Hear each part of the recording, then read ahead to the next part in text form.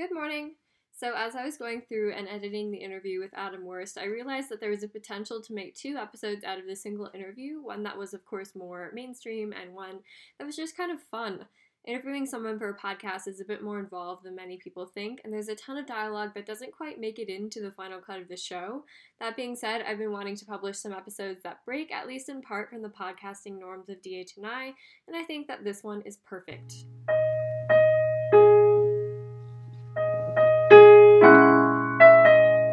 Hello and welcome back to Diddy and Hawthorne in the In-Between. I'm your host, Mackenzie Gens, and you're listening to my podcast about the relevancy of literature in the 21st century. Now bookmark that book, and let's begin. Welcome, Adam. I am so excited to have you on my show. I'm excited to be here. Thank you for having me. I actually want to talk about, 50s, 80s now. Okay. And the differences. I know we got a bit into that earlier, but... So, the 50s, those are authors like Bradbury and Orwell. Mm-hmm. Books like 1984, Animal Farm. Mm-hmm. I think Ray Bradbury is just one of, the champions of dystopian fiction. And it's interesting because the 50s were one of the most idyllic periods in history. And I think that they weren't idyllic because they actualized the idyllic state. I think they were idyllic because they pined so much for the idyllic state. Yeah, like the white picket fence and the nuclear family and suburbs and white flight and things like that, on the surface seem so clean and Mm-hmm. But they didn't actually. That was the ideal. That wasn't the reality for a lot of people. So it's just cool because Bradbury was one of those suburban white picket fencers. And he ended up creating things like Something Wicked This Way Comes, which we analyzed in October, and of course Animal Farm and things like that. So, what's Animal Farm was Orwell. Oh wait, shoot. Bradbury, right? Fahrenheit 451. Fahrenheit 451. Yeah. Wow. I was gonna say because I have read Animal Farm and I knew that was Orwell. That's the only one I know for sure. Wow. Yeah, for sure. And I think it's interesting because it really reveals how fragile that ideal framework that they tried to set in place during the 50s was, and how easily, or I guess willingly, people were to point out the flaws in literature, and maybe not a ton, because people weren't going to be super happy that people were projecting this horrible world in the near future, but people like Bradbury and Orwell were willing to go there because it was still an issue, and it was just sort of a facade at that point. Yeah, and I was thinking about this as well, where they had the second age of the Red Scare in the 50s. Or was it the first? The first Red Scare. And kind of almost a backlash to the 1920s, where a lot of immigrants were coming in, and then they suddenly became very anti-immigrant. Think Sacco and Vanzetti, things like that. That's what Jailbird is based on, actually. So, yeah, it's just weird. It's weird to me that you have this dichotomy between everything's idyllic, we have fashion magazines that we can order from every weekend, and I don't know, the talking box called the television is suddenly a thing, and then systemic racism and a lot of things that were much less than ideal, and the Red Scare, and it's crazy. And now I think also in the 50s they had this kind of filter almost over everything, and we also filter our lives in the same way. Yes. It kind of reminds me of the second self that we were talking about in class. Yeah. Where we have 2 selves now, one that's physical and one that's online. Right. Yeah. What do you think about that? I agree with that for sure, and I think that filtering of lives leads to a lot of issues, I guess, just in general. Both for, people on an individual level, people having issues with themselves and their own personal identity, but also with society as a whole, and how we're supposed to really treat this discrepancy between what we see and what is actually happening. can we exist without a second self in today's world? Do you think the job market and things like that would be navigable without an online presence? I feel like at this point, I feel like it's near impossible, just with how society has taken such a strong hold toward social media in general. So, yeah, it's sort of, I mean, it's one of the many issues or possible problems that have come with, you know, the development of technology in general. Like, I feel it's just, it's now having a more significant effect because it has expanded to a more social scope, which we talked about in class. Yeah, and it's also expanded to the point that, like, legally and personally, it's very affecting. I almost think about, what was I going to say? Brain freeze. Is that the right word? Brain freeze? I mean, that's when you're eating ice cream too fast. I think it's brain fart. Oh. Is the really technical term. Oh. I don't like that term. I was going to say mind blown, but that's not the right term either. Oh, yeah, and so we're more connected than ever before, but we're also more distant than ever before. Yeah. And I think that the second self creates a distance unlike any other.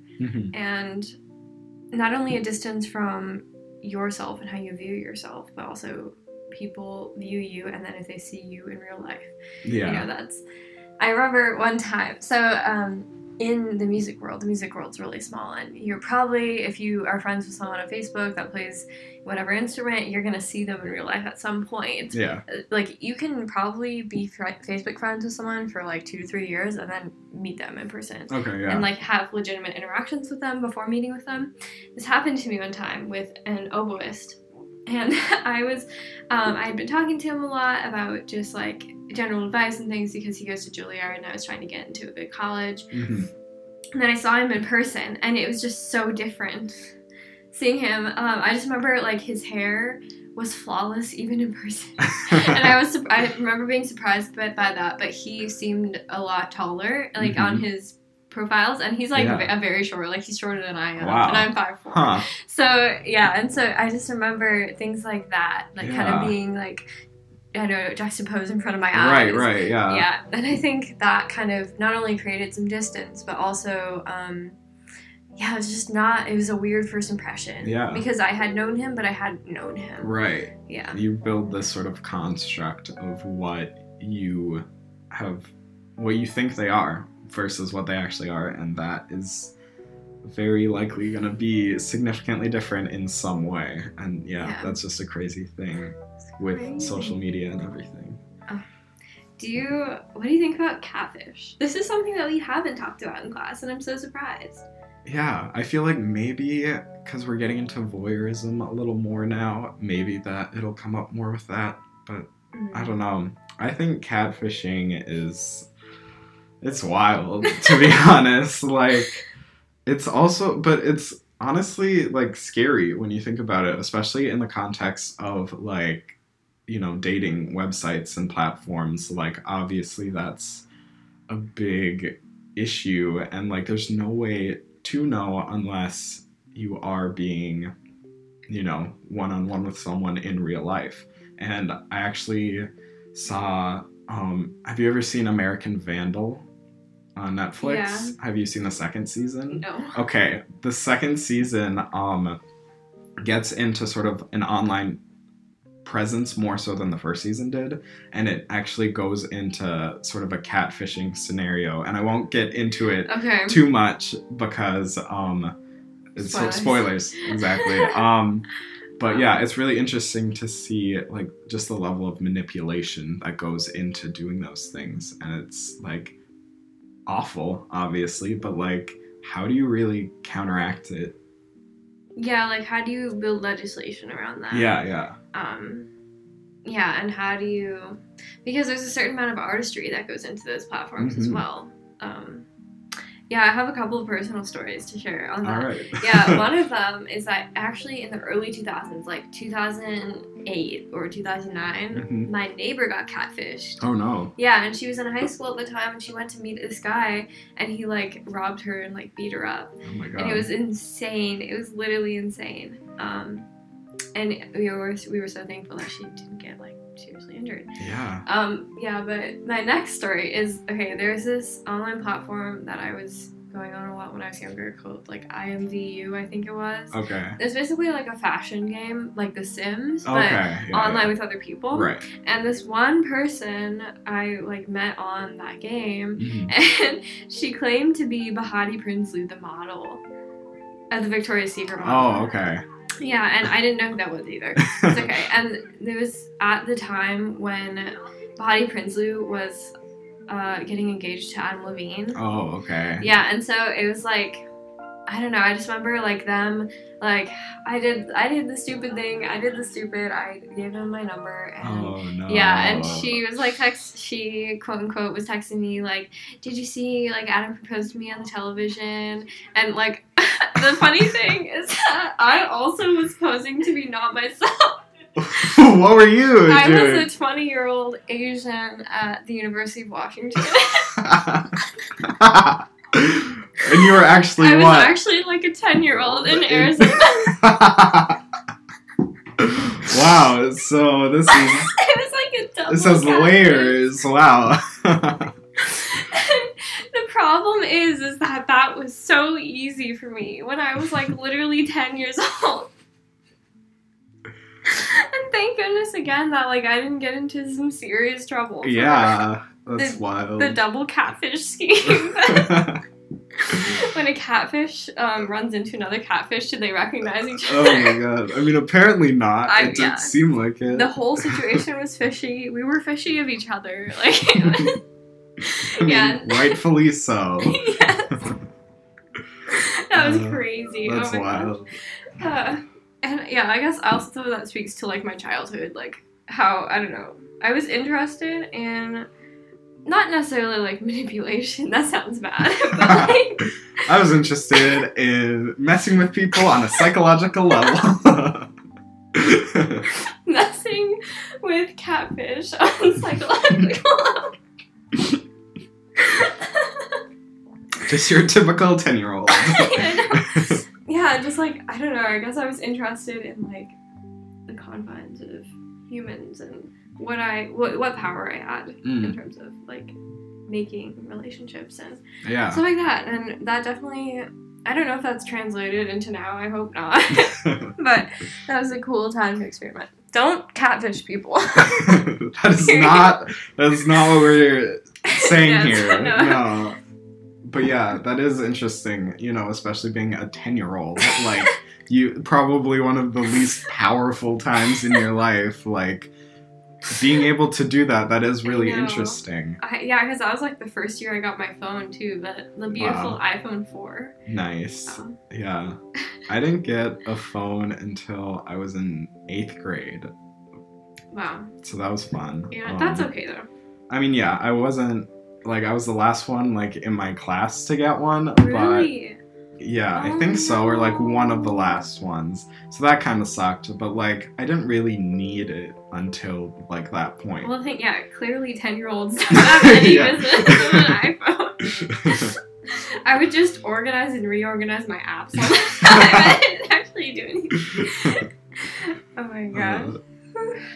Wild times. Wild. The original iPhone. Wow.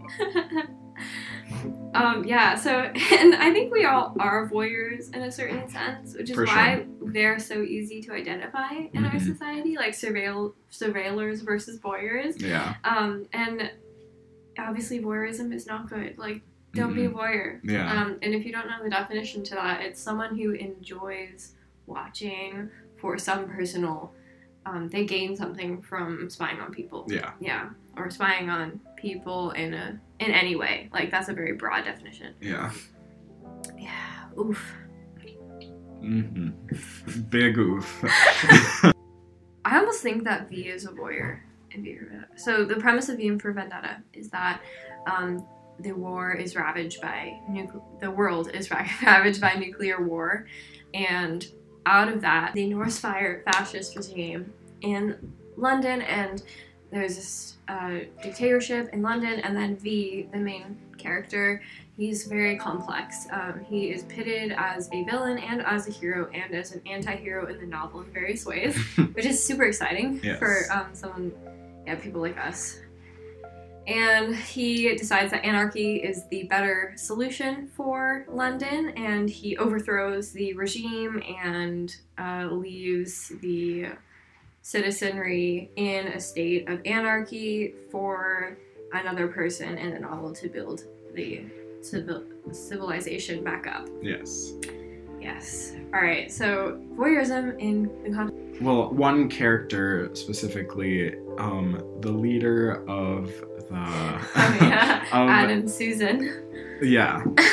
The leader, he has a little bit of romantic involvement with Fate, which is the supercomputer that's sort of the central source of power in the dictatorship. And he just he's obsessed with the computer, and he has the ability to see anything through it. And yeah, it's just, he's framed as a very strange person, rightfully so, due to his obsession with said computer and not anything else. Really, he's defined more by his relationship to Fate than he is any other aspect of him. And he's almost incapable of social interaction or social... Yeah, and he definitely is a voyeur. But he's not a voyeur for people, he's a voyeur for Fate. He just kind of watches the screen and a smooth line. Oh, well, really weird. I actually think that V is a voyeur, but kind of a sick voyeur, if you know what I mean. So there's a scene, Evie is a 16-year-old that V picks up, and she's about to be gang raped, essentially, which is a point of heroism for him in the novel. But then he puts, to put it vaguely, he puts her through a sequence of torture, much like his own torture that he had at the behest of the regime in a concentration camp. So it's almost like he enjoyed watching her suffer. Yeah. Because it's implied that she's in this concentration camp or this torture chamber, controlled only by V for a while, 6 months or so. Yeah, I think so. Yeah, and so, that to me is a different kind of voyeurism. Yeah. He got enjoyment out of watching her suffering.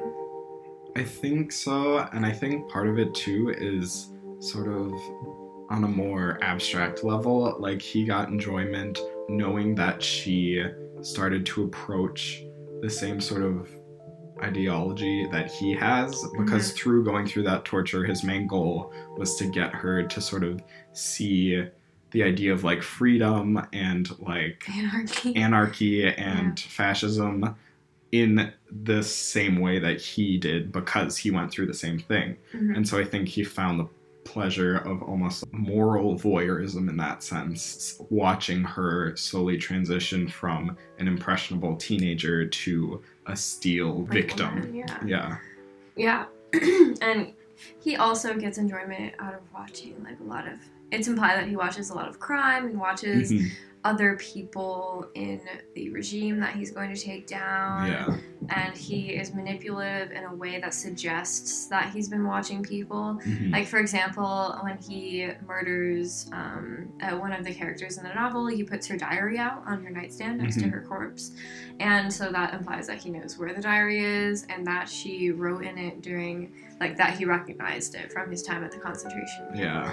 Yeah, and so just kind of the amount of involvement that he has, particularly in his murders and in his little crimes that he does, is really scary and appalling. Yeah, I think an interesting aspect of V in general is and that I feel that hasn't really been talked about a ton, is his mental stability, I guess.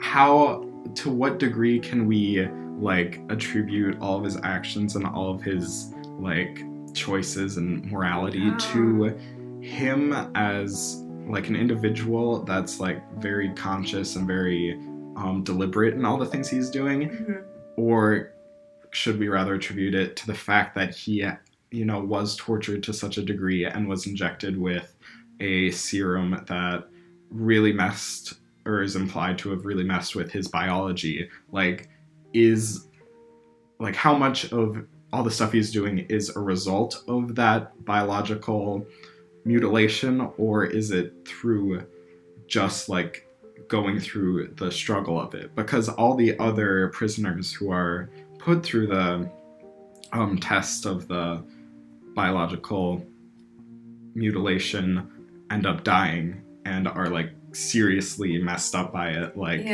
in a lot of ways, like, physically more so, but also internal organs and mentally. And I think even he's described to have, like, schizophrenic tendencies or something. And his cell and so the equivalent to this is when people are trying to find out the way he thinks, like the detectives in the novel, they take LSD, but like very high concentrations of it in order to induce the same state that he's always in, and it describes his bunk in his room 5, and how he has a series of like ammonia and and it smells like urine and a swimming pool apparently in his room, and there's just these like complex patterns on the floor, and the doctor that's observing him is saying, I know it makes sense in his mind, and it just it probably makes sense, but what is the logic secure? And that's something that I think, like, and of this, like, subsequent argument that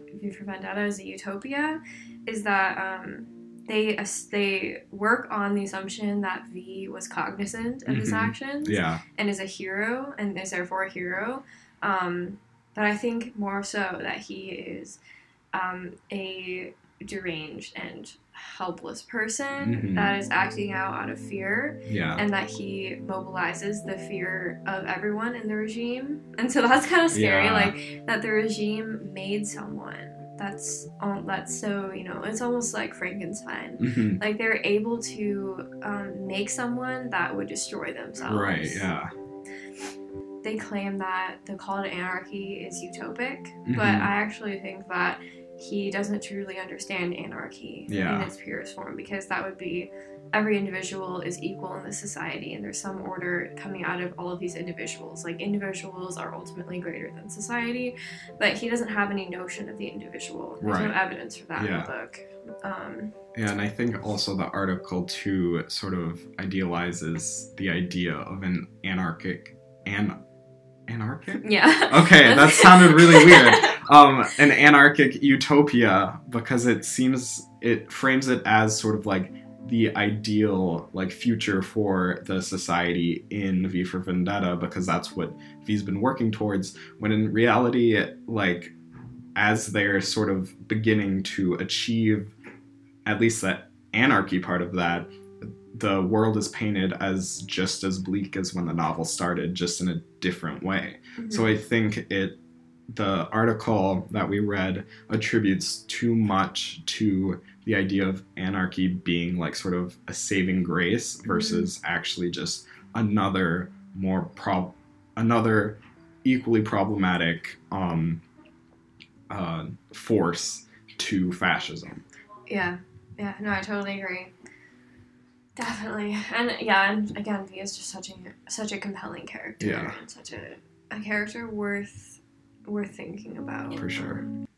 I hope that you enjoyed Adam and I's crazy ramblings in a somewhat bizarre episode of the show. I'd obviously recommend that you go back and listen to episode 22, which is all about dystopian fiction, and is of course better maintained than the conversation that you just heard. If you enjoyed the discussion and would like to hear more from me, there's an episode of DH and I for everyone, so I'd recommend checking out our back catalog of episodes, which should be available on any podcasting app. 2019 is the year of Didion, so if you'd like to follow along on my quest to read Joan Didion's collective works, or learn more about the movement to bring lit back to people, everything can be found at didionandhawthorne.blueberry.net, and remember that blueberry is spelled BLUBRRY. February. So starting with the next episode, we are going to do the hashtag Love of February mini-series that explores romance from classic to contemporary. Now you can also follow the show on Twitter with @DidianIn, 2 N's total. I'll be posting about new lit releases, reading lists, and of course new projects and episodes relating to TH and I, including the entire list of episodes that we're doing in February. Our next episode is about why first edition books are so valuable, a topic requested by many of you actually already. Still there? One more thing then. Remember that leaving a comment or review on iTunes, Spotify, Stitcher, or any other guilty pleasure podcast platform helps leverage the show so that other literature enthusiasts can find the community. In other words, it helps a ton. Our next episode is airing on February 3rd, and I wanted to give a special thanks to Chad Crouch, who composed some of the music, the new music that you have heard on the last few episodes. Thank you! See you on Sunday.